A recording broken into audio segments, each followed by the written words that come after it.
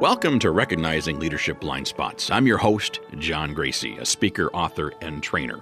I passionately believe the most effective ways to work with people are just simple things to do. I challenge people to first look in the mirror and ask what they can do differently versus being so quick to point the blame at others. At the end of the day, my goal is the same as my customers, to influence employee behaviors that lead to increased productivity and performance long after the event has ended. I firmly believe that my tell it like it is speaking style will lead to greater profits. Now let's get started. Employees are your number one renewable resource. Machinery, methods, materials, money, and employees. These are all resources that management relies on getting the job done. If you had to pick one of these resources, which do you think is the most vital? If you're like me, the answer is easy: employees. Imagine for a second if all employees decided not to come to work on a given day. How much of the work would get finished or accomplished? Would any get done? In my most recent book, Leaders Are Made, Not Born, I outline two of the biggest complaints employees have regarding their leaders. Let's break these complaints down and take a look at how you can address them in your organization. Complaint number one: boss, take an interest in us. Developing a business relationship with all members of your team, from the newest to the most senior, will take you far. Find out what their plans are for an upcoming vacation. Express sympathy if they've recently lost a loved one or had to put a beloved pet down over the weekend.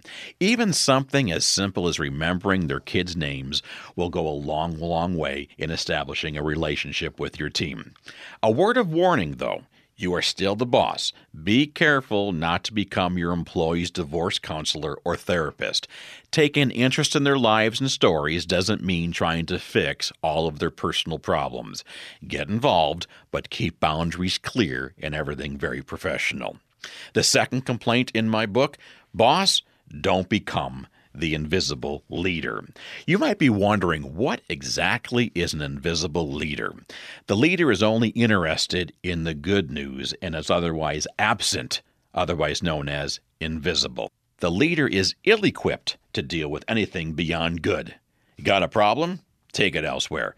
This leader's door is usually closed, and they are often uninvolved with the day-to-day operations of the office or workplace. How can you avoid becoming an invisible leader?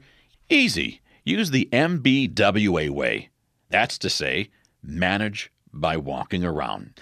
Manage by walking around has been around since dirt, maybe even longer. It basically boils down to a leader making themselves not only open and available to complaints and conversations with their team, but actively seeking out these conversations. While walking around the floor, I often pause to ask employees what's going on that day. I make a point to find out if anything is preventing them from doing their particular jobs. What I've learned is that employees are less likely to tell me point blank what is on their mind. However, they often give me bits and pieces of information that I need to look into further. In the flurry of activity and chaos to meet the day-to-day deadlines, it can be easy to lose sight of your employees' needs. Leaders, remember, your employees are your number one resource. Find time to provide them your undivided attention, and they will repay you with hard work and better results. Leaders are made, not born. Remember to rate the podcast, and yes, a 5-star rating is the best way for me to help others who may be looking for the same type of information. Looking for a speaker at your next event? Imagine a presentation for all employees focusing on improving communication in the workplace that's amusing, educational, and enjoyable.